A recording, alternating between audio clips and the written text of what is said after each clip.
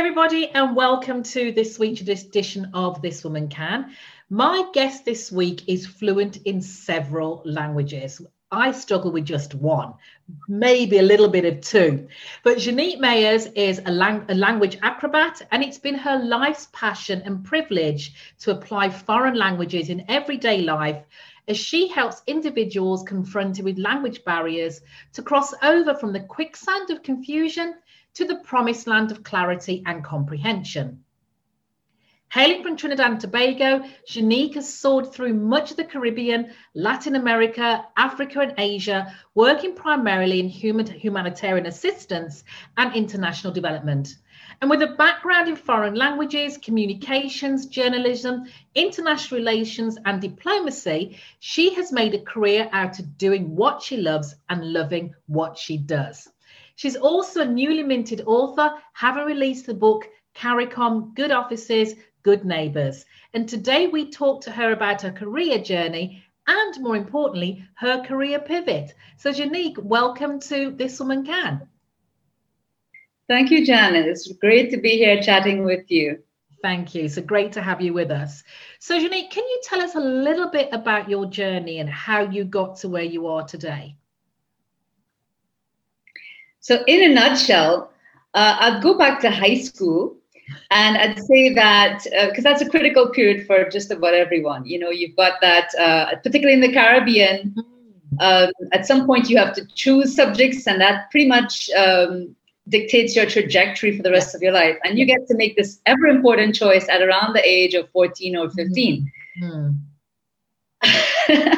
And so at that age, not really knowing very much and being led by sort of the career guidance counselors and so forth, I pretty much just went with what I was good at. And that was languages. So that was what sort of dictated my path thereafter. And I found very early on in learning languages at school and then at university that this language thing could really open some doors for me. And so I almost became obsessed with languages. Of course, English being my native tongue, and having learned French and Spanish at high school, that's what was offered at the time. But then I had the opportunity in university to interact with Creole speakers, Portuguese speakers, speakers of other languages. And that was one of the, I would say, you know, you spoke about pivotal moments. Yes. At the University of the West Indies in St. Augustine, while I had not left my country, I was being exposed to persons who were speaking other languages. And I felt like this really is an eye-opener, could open some doors right within the Caribbean region. And so at that point, I also thought, okay, I need to learn some other languages while sort of focusing and mastering the languages of the region, primarily English, Spanish, and French. I would stick a pin in there just to say that between high school and university, because most people tend to go straight on to university, I had the opportunity in between to take a break and actually start working. So I started working at age 17 in the field of journalism. I was a trainee journalist. And that was really an instrumental moment because, one, I couldn't afford to go to university.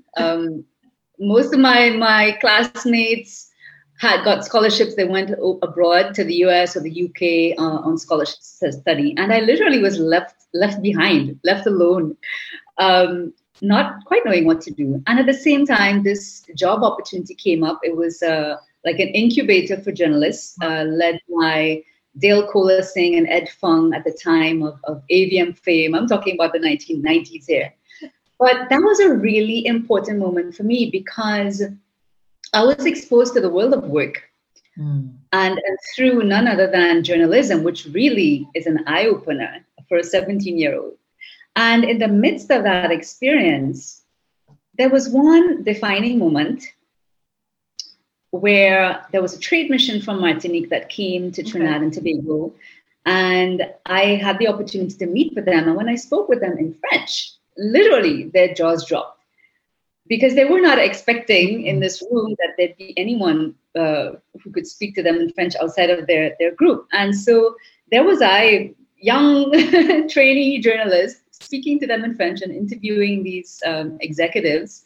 And again, I realized in that moment that language opens doors. Language can open so many opportunities. And so I stayed in touch with them, went on to university, went on to exchange programs that were afforded by the University of the West Indies. And when I finally set foot into a French-speaking country for the first time, it was as if I had come home. That's how I felt. Right. Because I had been living, dreaming, breathing French even before I stepped foot into Martinique. That was my very first stop. And so when I say that it's been my life's passion of doing what I love and loving what I do, that has been the case all around, whether it is in the studies, my academic pursuits, or work, or writing, or whatever have you. I literally have had that privilege to do what I love what I do, and that this has been able to afford me a living. Fabulous. And that's taken you into diplomatic fields, if I remember from your bio. But you've recently done a career transition or career pivot. So could you tell us a little bit about what your reinvention entails and what it's all about and what prompted that? So I would say that pretty much every year, Janice, I reinvent myself. And I think it's a function of my personality, but also, let me just put it frankly, I've tried just about every job that was open to me. And I found that very quickly, either I got bored, and so I could not just stay with a job because it paid the bills. I had to have something more. And the other thing that happened too is, again, because of my nature, I tend to be very frank, very outspoken, and I call a spade. Yeah. You know about that. You know something about that. And when you're in an organization, regardless of the organization, people with this kind of character, personality are not always well appreciated. Yeah. And so I kept getting into trouble in the sense of wanting to be the change that I wanted to see in the organizations where I worked. Because if something was going wrong, I felt, okay, if we identify a problem, let's identify the solution. That's not always very welcome. Yeah. And so got into trouble a few times, and I just opted to leave most of the time until last year, again, performing in a very fulfilling role. I was working in Zimbabwe, enjoying the job, but circumstances being what they were, and several personal circumstances, let's put it that way, I felt that I had to leave and just come right back home in the midst of the COVID pandemic. So my pivot, so to speak, took place on different levels. Right. I physically left Africa to come back to the Caribbean. Yeah. Trinidad and Tobago's borders are still closed. So, deciding to come home in the midst of a pandemic with closed borders, having to navigate travel exemptions, etc., 5 or 6 PCR tests along the way. Very expensive too. Well, luckily, most of them were free, but it was probably, looking from a logical, rational perspective, it might not have been the best time to make that decision to leave the job, leave a continent, come back home with no set plan. But literally along the physical journey, because it took me 3 months to get home, since the borders were closed and I was waiting to get word on when could I come back. And I was kind of island hopping in between, trying to get nearer to Trinidad. And that physical journey gave me the time to think about what happens next. And while island hopping and sort of reconnecting with persons that I knew, places where I had lived before, friends who opened up their doors to me to come spend time with them until I could figure my way out back home, I realized that my side hustle for many years, which was interpreting, I had trained as an interpreter and I worked maybe 10 days a year as an interpreter back in the days. And I realized, look, this side hustle thing, this is a talent, this is a skill. this can be my mainstay. And so I started putting things in place before I got home to be able to activate a business in interpreting, which is where Interpreting Your Needs was born. And so by the time I got back to Tobago, Trinidad and Tobago, I was able to reconnect with former clients, let everybody know, hey, I'm back in town. Yeah. And I have to say, in the context of COVID-19, I have to be thankful because COVID-19 having pushed companies to go online, the technologies available for interpreting also went online in a big way. And so whereas before, when I did function as an interpreter, I would have to hop on a plane and go somewhere.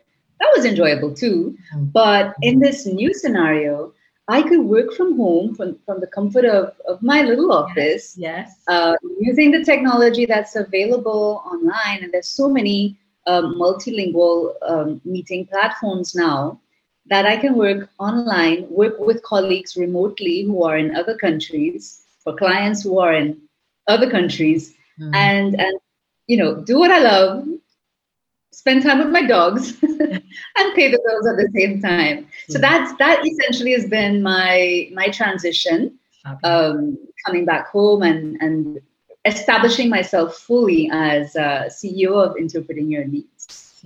Now, you were probably seeing me just taking some notes because I didn't want to miss some of the points you had raised. I just wanted to kind of dig a little bit deeper in those. Now, the one thing you said about you getting into trouble, by being strong. Now, for me, that's an assertive woman, and that's all good in my book. So in those scenarios, because I think there's a lot of women probably facing that as well. And I did a whole piece not so long ago about assertion versus aggression, because people misconstrue the two. So when you're being assertive, or you're being getting the pushback because you're being assertive, how do you handle that? So this is a wonderful Pandora's box that you've opened up. And I've learned so much about myself along the way, but also interpersonal skills. Yeah. And what I found really useful, and of course I'm being very cheeky when I say I got into trouble. Most times what happened is I detected the trouble that was there, and I exposed it. Yeah. But whereas I'm the kind of person who has no trouble with dealing with problems head on, a lot of people tend to just want to ignore it, pretend that it's not there, and move on along. So, I say it being very cheeky. But what I have found useful, particularly as a manager supervising persons, and in some instances supervising persons who were older than I was, who might have been definitely more senior in the organization than I was, because most of the time, of course, if I leave after a year, I never stay long enough to become senior in the hierarchy. But I found it really useful to engage directly with the persons who I had difficulties with. And I hasten to say that in the Caribbean, I don't know if it's a cultural thing, but these corridor conversations, they don't work out here. That's what I found. That quickly turns into gossip. It quickly turns into what we call in Trinidad, we call mauvais langue. That's from the French to mauvaise langue, bad tongue. And that's not constructive. Right. But it seems to be the norm. And so what I found very useful was to really, chat one-on-one with the persons who I had identified a problem with, before I even go, let's say, to the level of the directorate to point out that, hey, there's an issue that I'm having trouble with, and I can't navigate it on my own. I need some help. Yeah. I really prefer to deal one-on-one with people. And again, maybe people aren't used to having that one-on-one discussion, because it really takes looking somebody straight in the eyes and telling them something that they don't want to hear. Yeah.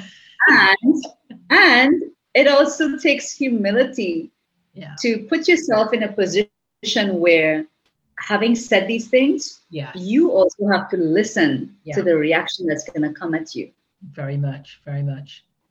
It's like kicking the proverbial ant's nest or the bachak nest, and you know how those ants run crazy when you kick it.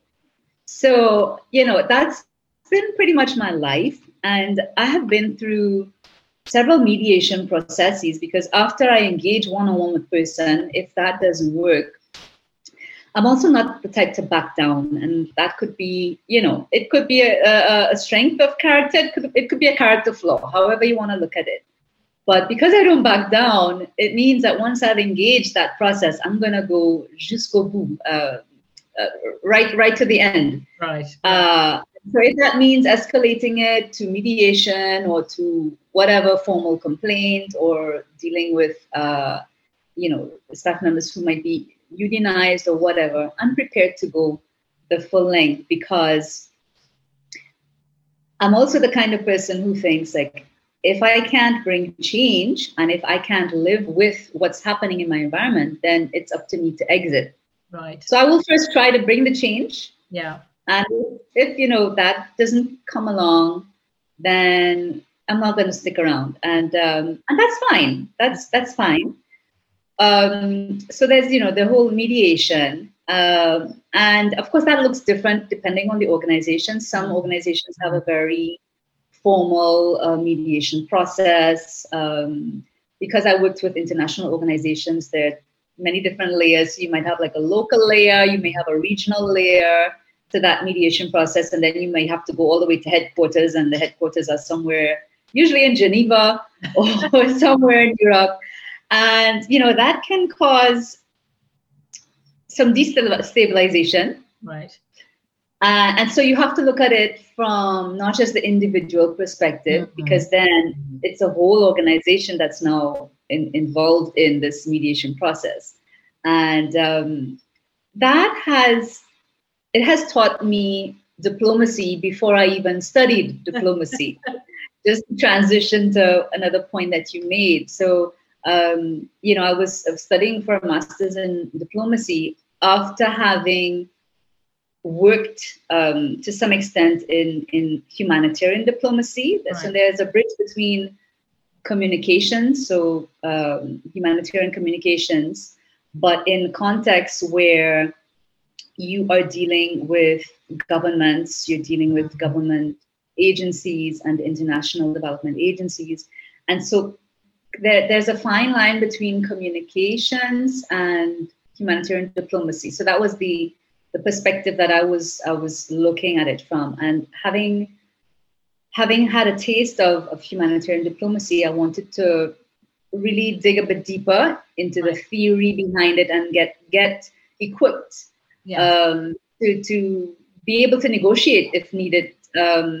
Certain situations that were happening. For example, when I worked in Bangladesh, and it's a humanitarian crisis, but it's highly political, because you're dealing with the community, the Rohingya community, who fled their home country, Myanmar, fled violence because the violence was being exacted by government forces, and to another country where they were welcomed, but the welcome was kind of overstayed. And then you have all of these international agencies and foreign sovereign governments trying to tell Bangladesh what to do. Yeah. And so just being in the midst of that context and seeing how it played out in the refugee camps, I really wanted to equip myself to be able to negotiate a scenario like that if it became necessary one day. Right. And so that led me into the field of diplomacy. But coming back to our region, Caribbean region, and we're literally on the 4th of July, we just celebrated CARICOM's anniversary. We have such a dynamic region with all of these sovereign states playing together in the Caribbean community. And then from time to time, you have some hiccups where there's a CARICOM position, but then you have some CARICOM member states who, they take their own position. Right. And so I was also intrigued by what was happening at home. And this leads me just to flag that actually is the topic of my book. It was my dissertation for my master's thesis, and the dissertation became a book, which looks at CARICOM's diplomacy with regard to the Venezuelan crisis, yet another crisis happening in the region. So that's kind of the world tour of diplomacy and how I got into that. And you're right about people not wanting to face those difficult conversations. I do a lot around that, about, you know, the fearful, all the reasons they tell themselves as to why they shouldn't have those conversations. So I totally understand there with you. Now, the couple of things you just said as well was that the one thing I'm finding a lot with women now, and you said it, was what's next. So for what I see is that the COVID, the pandemic, whatever the has allowed a lot of women, some degree, to maybe not slow down per se if they've got children and family, but to be out of the environment where there's a constant onslaught of what they're thinking about their career, about their thoughts. And they look at their career and they say, is this it? What's next? So I really like the fact that you picked up on that as well. And then lastly, the other thing, can you describe to me, I think you said it, was that you saw this whole situation as an opportunity. That's what I heard. At least that's what I heard. So what made you realize there was an opportunity in this whole pandemic when maybe a lot of people are going, oh, woe is me, and everything's falling, chicken licking, and the whole sky is falling? And Janice, you know, let me start by acknowledging that this pandemic has been rough and tumble for a lot of people. I mean, people have lost loved ones, have lost jobs, have lost their homes, have lost so much. And I want to acknowledge that. I know a few people, not in my close circle, but, you know, who passed on during the pandemic. That being said, one thing is that I don't like to say I had no choice, because we always have a choice.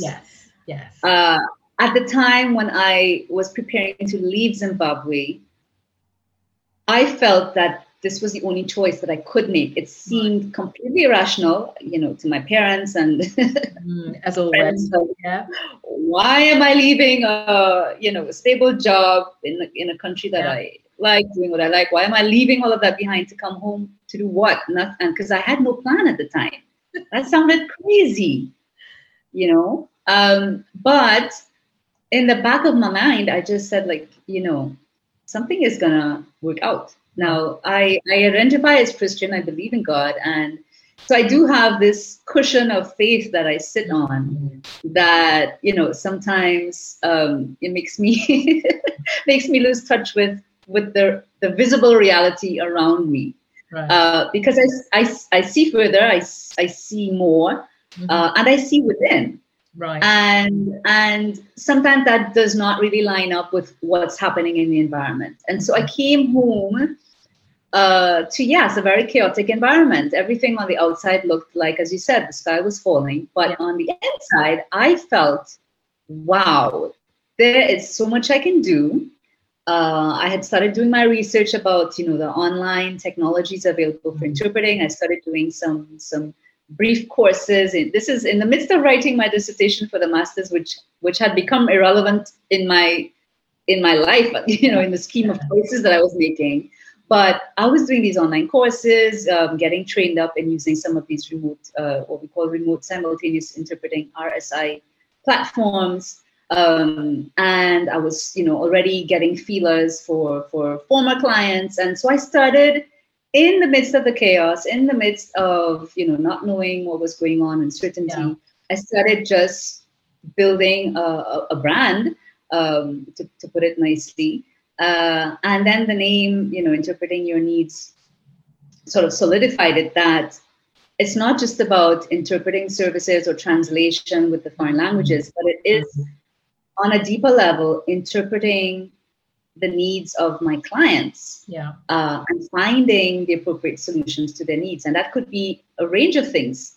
So that was really critical. And then by the time I came home, because of the scenario here in Trinidad and Tobago, with a huge influx of Venezuelan migrants coming in, and people, well, agencies, I should say, finally being a lot more sensitive to the fact that our population, our local population, is essentially English speaking, and not a lot of people had taken the opportunity to pursue foreign languages, although Spanish has been mandatory in our education system for years. But most people, they learn Spanish up in high school and then they drop it like a hot potato because they never had the opportunities to make it make sense. Yeah. And so I came home at a time where there was this greater sensitivity and awareness of the need for foreign languages to be able to communicate, at least with the migrant population that we're hosting in Trinidad and Tobago.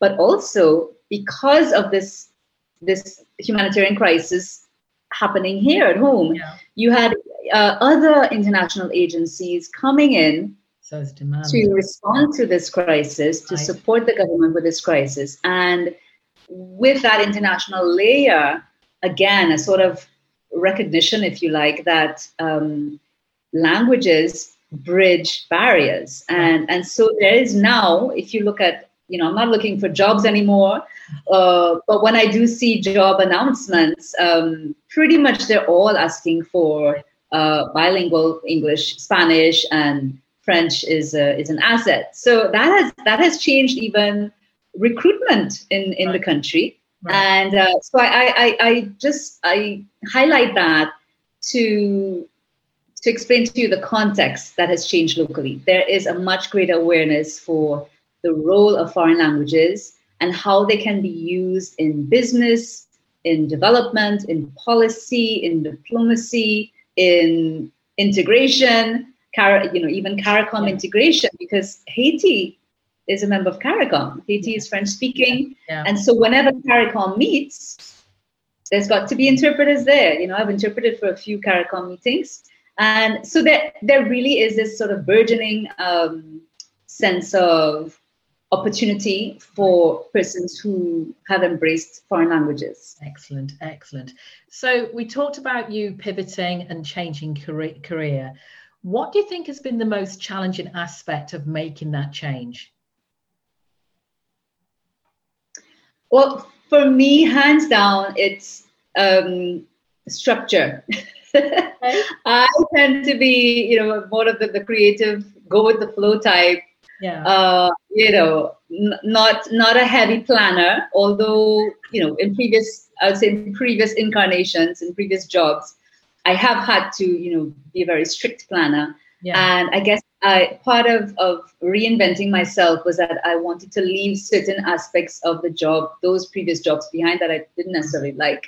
But now I have to re-embrace them because as a CEO, you have to do everything, as you know, Janice. So I'm not just the interpreter, I'm not just the translator. I am the salesperson. I am the accountant. I am, well, not the lawyer, but, I get advice for that.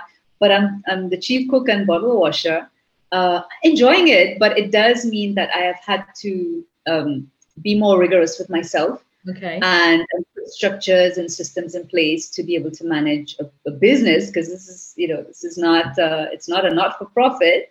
So that's been the most difficult part for me. But thankfully, again, in the environment that we're evolving in, with virtual assistants and remote assistants, you can pretty much find all the services that you need for your business online. And there are wonderful communities like LinkedIn, where I met you for the first time, where, there's great networking that's going on. And so we can identify persons who can provide skills that I need, that I just don't know how to do or just don't care to do. It's fairly easy to identify those resources and hire them as needed. And the good thing about that, I think, what I'm hearing from you saying there is that it's knowing when to ask for the help you need. Because so many of us go through having to be this strong woman persona type, that we have to do it all, we can do everything, we're superwoman, that we're hesitant to ask or recognize that actually somebody can do it better. Much better for us. And if we really look at it, is my time, spending all my time trying to decide this one little bit, my time is expensive. Is it worth being spent doing that one particular aspect when somebody can do it much quicker and better than me? You know, so it's having the confidence in yourself to know when you need to ask for the help you need. And I think that's absolutely. I think that's a big. I couldn't put it any better. That's so true. No, but it's so true. And I think it's a skill you have to have when you enter into entrepreneurship, because you can't do it all. You really can't. Or you do some of it poorly, and then it affects your brand. So, the wise decision is to surround yourself with even wiser people. Who are experts in their field and who can get the job done.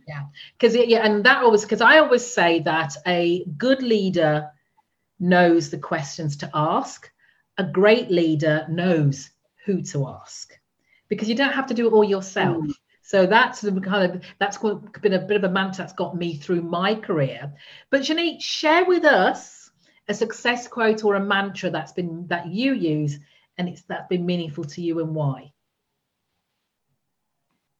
Well, one, I'd say success is what, how you define it. But the quote that defines my business, really, it's attributed to Nelson Mandela. And he said, if you speak to a man in a language he understands, it goes to his head. But if you speak to a man in his own language, it goes to his heart.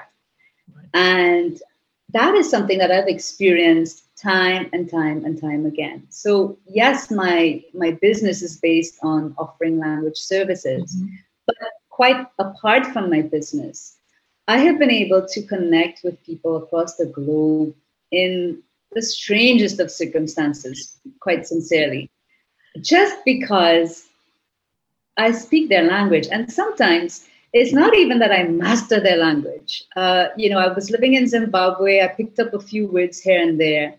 I don't speak the language. I just know a few words. And, I would almost, as mocking myself, I would just say those few words on any occasion. I don't know what the person is telling me. I can't understand what they're saying to me, but I'm going to smile at them and say, Mangwanani, shap, shap. And they just, they burst forth just smiling, because what I said makes no sense at all, but it's their language. It's irrelevant to the scenario. But I'm a foreigner who is able to speak a few of their words, and they take that as a sign of respect. And that immediately breaks barriers. So if you go into the market, you go shopping, trying to negotiate with street vendors or whatever have you. Though most of them speak English. In the case of Zimbabwe, they're a highly educated population. Mostly everyone speaks English. But when you engage with them in their language, there's a shift in the atmosphere. It becomes, it's a totally different conversation. And that is the thing that I absolutely love, that I can land in a place where I do not speak the language of the country, of the people. I might pick up a few little words, but I'm able to engage and build that bridge of trust. Right. That they treat me and they treat with me very differently. And from that, and that's what success looks like. Yes, but the fact is, the reason why people are so receptive is that, yes, you don't know the language, but you've taken time to try, and you haven't. And too many times we see people.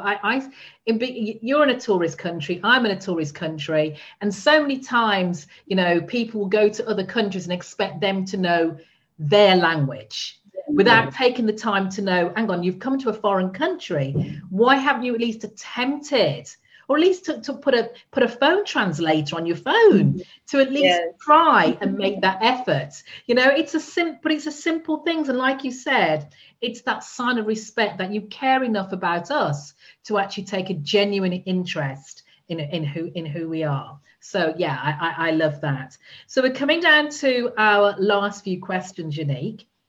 So let me ask you, if you could choose your own mentor, who would it be and why? Ooh.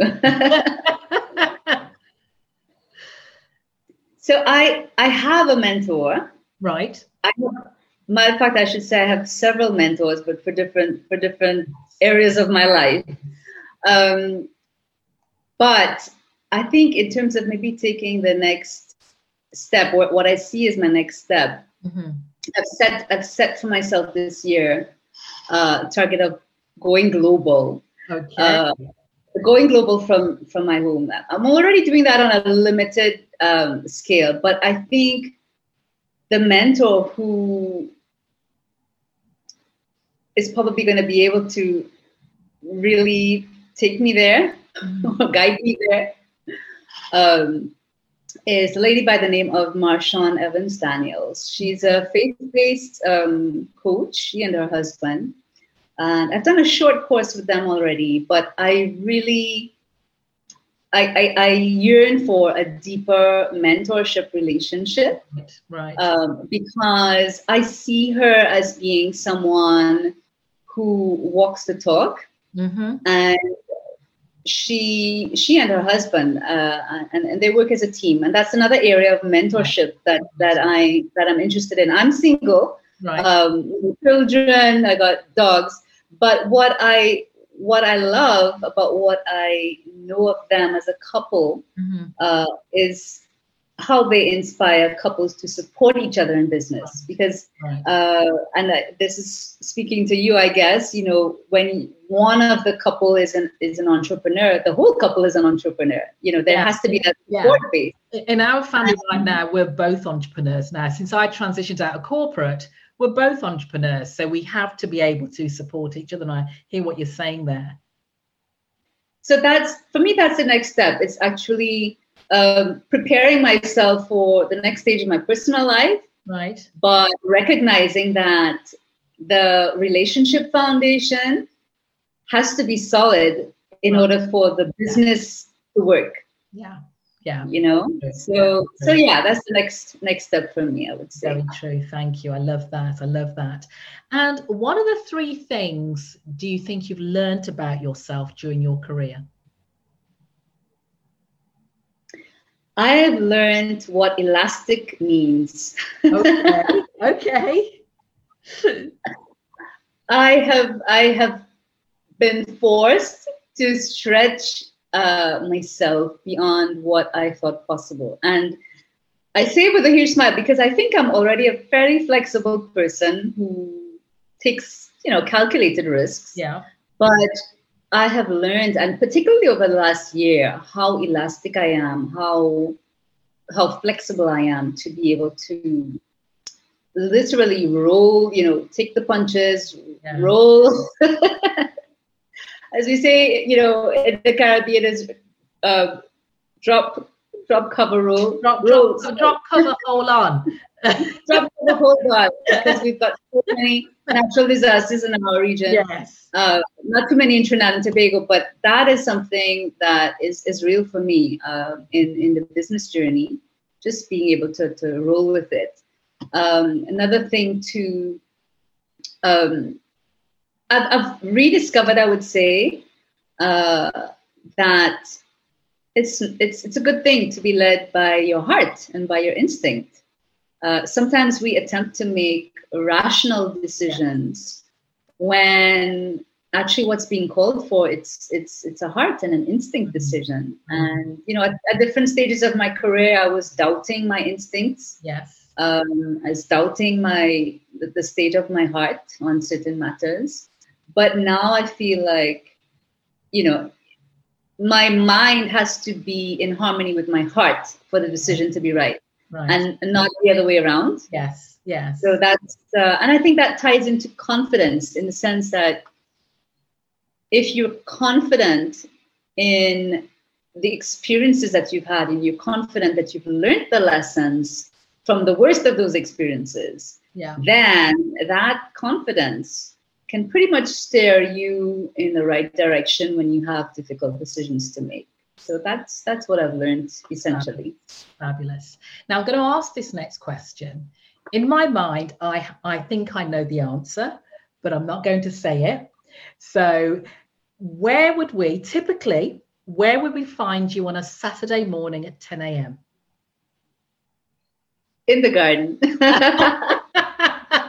In my garden. Whether it's raining, whether it's sunny, that's my therapy. And now that I have the privilege of working from home, if I want to go to the garden at Monday morning at 8 o'clock or 6 o'clock, that's where I'll be as well. But I try to reserve my one day of the weekend, either Saturday or Sunday, for the whole day. Right. Just weeding and talking to the plants and, picking fruits, and that's it. Has that been a No, it's exactly what I thought it was. So having followed you on LinkedIn, it's exactly what I thought it was. But has that been a newfound thing as a result of the pandemic, or has that been something you were always interested in? So it's actually a generational thing. On both sides of my family, the women have always nurtured their gardens. And for me, it manifested now because I actually have a stable home.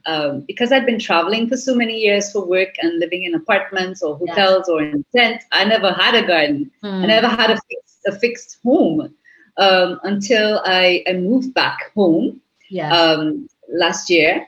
And so home really became my all, as in I took possession of the place, the garden, the whole property, and that's where the generational talent has come out, and I'm so happy that I have the time and I have the space to do it. Yeah. I call it, I must admit, I even though I dabbled with gardening over the years, and even as a child, my mom would garden by proxy, where she'd make us do all the weeding and kind of direct us where we need to be. But over the past, now I've had the time, it's my happy place. I have to say, it's the place I'm happiest. And every morning, pretty much without fail, you'll find me in there. I give myself a cut-off time that I have to start work. So, Janique, if there was one piece of advice you could share with women who are considering reinventing their careers, transitioning, pivoting, whatever you wish to call it, what would that be? So granted, we're all very different, and I know people look first at their circumstances, particularly women. If you're married, if you have children, that's a completely different scenario than someone like me who's, on my own. But I think one piece of advice that would speak to any woman is really to follow her instinct. I truly believe that was a special gift that God gave to us women, that instinct, and I would say follow it. Excellent. Thank you so much for that. Thank you so much. So that was really, I suppose, really my final question. Apart from this last question, Janique, because it's been great talking to you. If people want to get to know more about what you do or connect with you, how can they do that? So I quite like the LinkedIn platform, and that's where I am most active. So it's easy to just reach out to me there by direct message or just send me a connection request. You can also reach out through my website, interpretingyourneeds.com. And that's pretty much it. I mean, I have all the other paraphernalia, but I'm most faithful on LinkedIn. I think it's an excellent platform for interaction and networking. And I've met so many wonderful people there. So I'm looking forward to meeting new connections. Some of your followers who are listening to this today, looking forward to connecting with you. Thank you. So Janique, that was my last question. Thank you so much for joining me on This Woman Can this week. Thank you so much for your time. Thank you for your leadership. I really enjoy, following your content on LinkedIn and hearing what's going on. It's I have nothing but praise for that platform. I find it, it's been the place that I've really, because I live in a very isolated area. There's no human beings around me for 2 kilometers. Yeah. And where I meet people, that's where I see people. Yeah. It's there or nowhere. Thank you. So I always look out for you there. Excellent. And I'll be sure to put all the links in the show notes if people can connect with you themselves as well. Thank you. Once again. Appreciate that. Hey, Janice here. Well, I hope you really enjoyed that conversation I had with Janique Mayers and how she managed to turn what was a hobby and a talent of hers into a full-blown business, turn that side hustle she was doing as a short-term thing, making a little extra money on the side, into her full-blown organization. Now, if that's something you look like, that sounds like something you'd want to do, you've got hidden talents, or you want to explore, what's next for you in your career, and how do you take that next step, then I invite you to come along to my upcoming webinar. If you're listening to this in real time, it takes place on the 6th of October, and I will be holding a masterclass, a webinar, call it what you may, the 6 secrets of a successful mid-career transition. And in that, I will take you through, explore what stage of career you are at the moment, some actions you can take to have to move your career forward, what the secrets are to my own career journey, and how I've helped other women navigate their mid-career transition. So it's free of charge. It's the best time you'll spend. So just head over to my website, janicesutherland.com, to find out more information and to register and secure your spot. And I really can't wait to see you there. Take care. And remember, if I can, you can, this woman can. Take care until next time.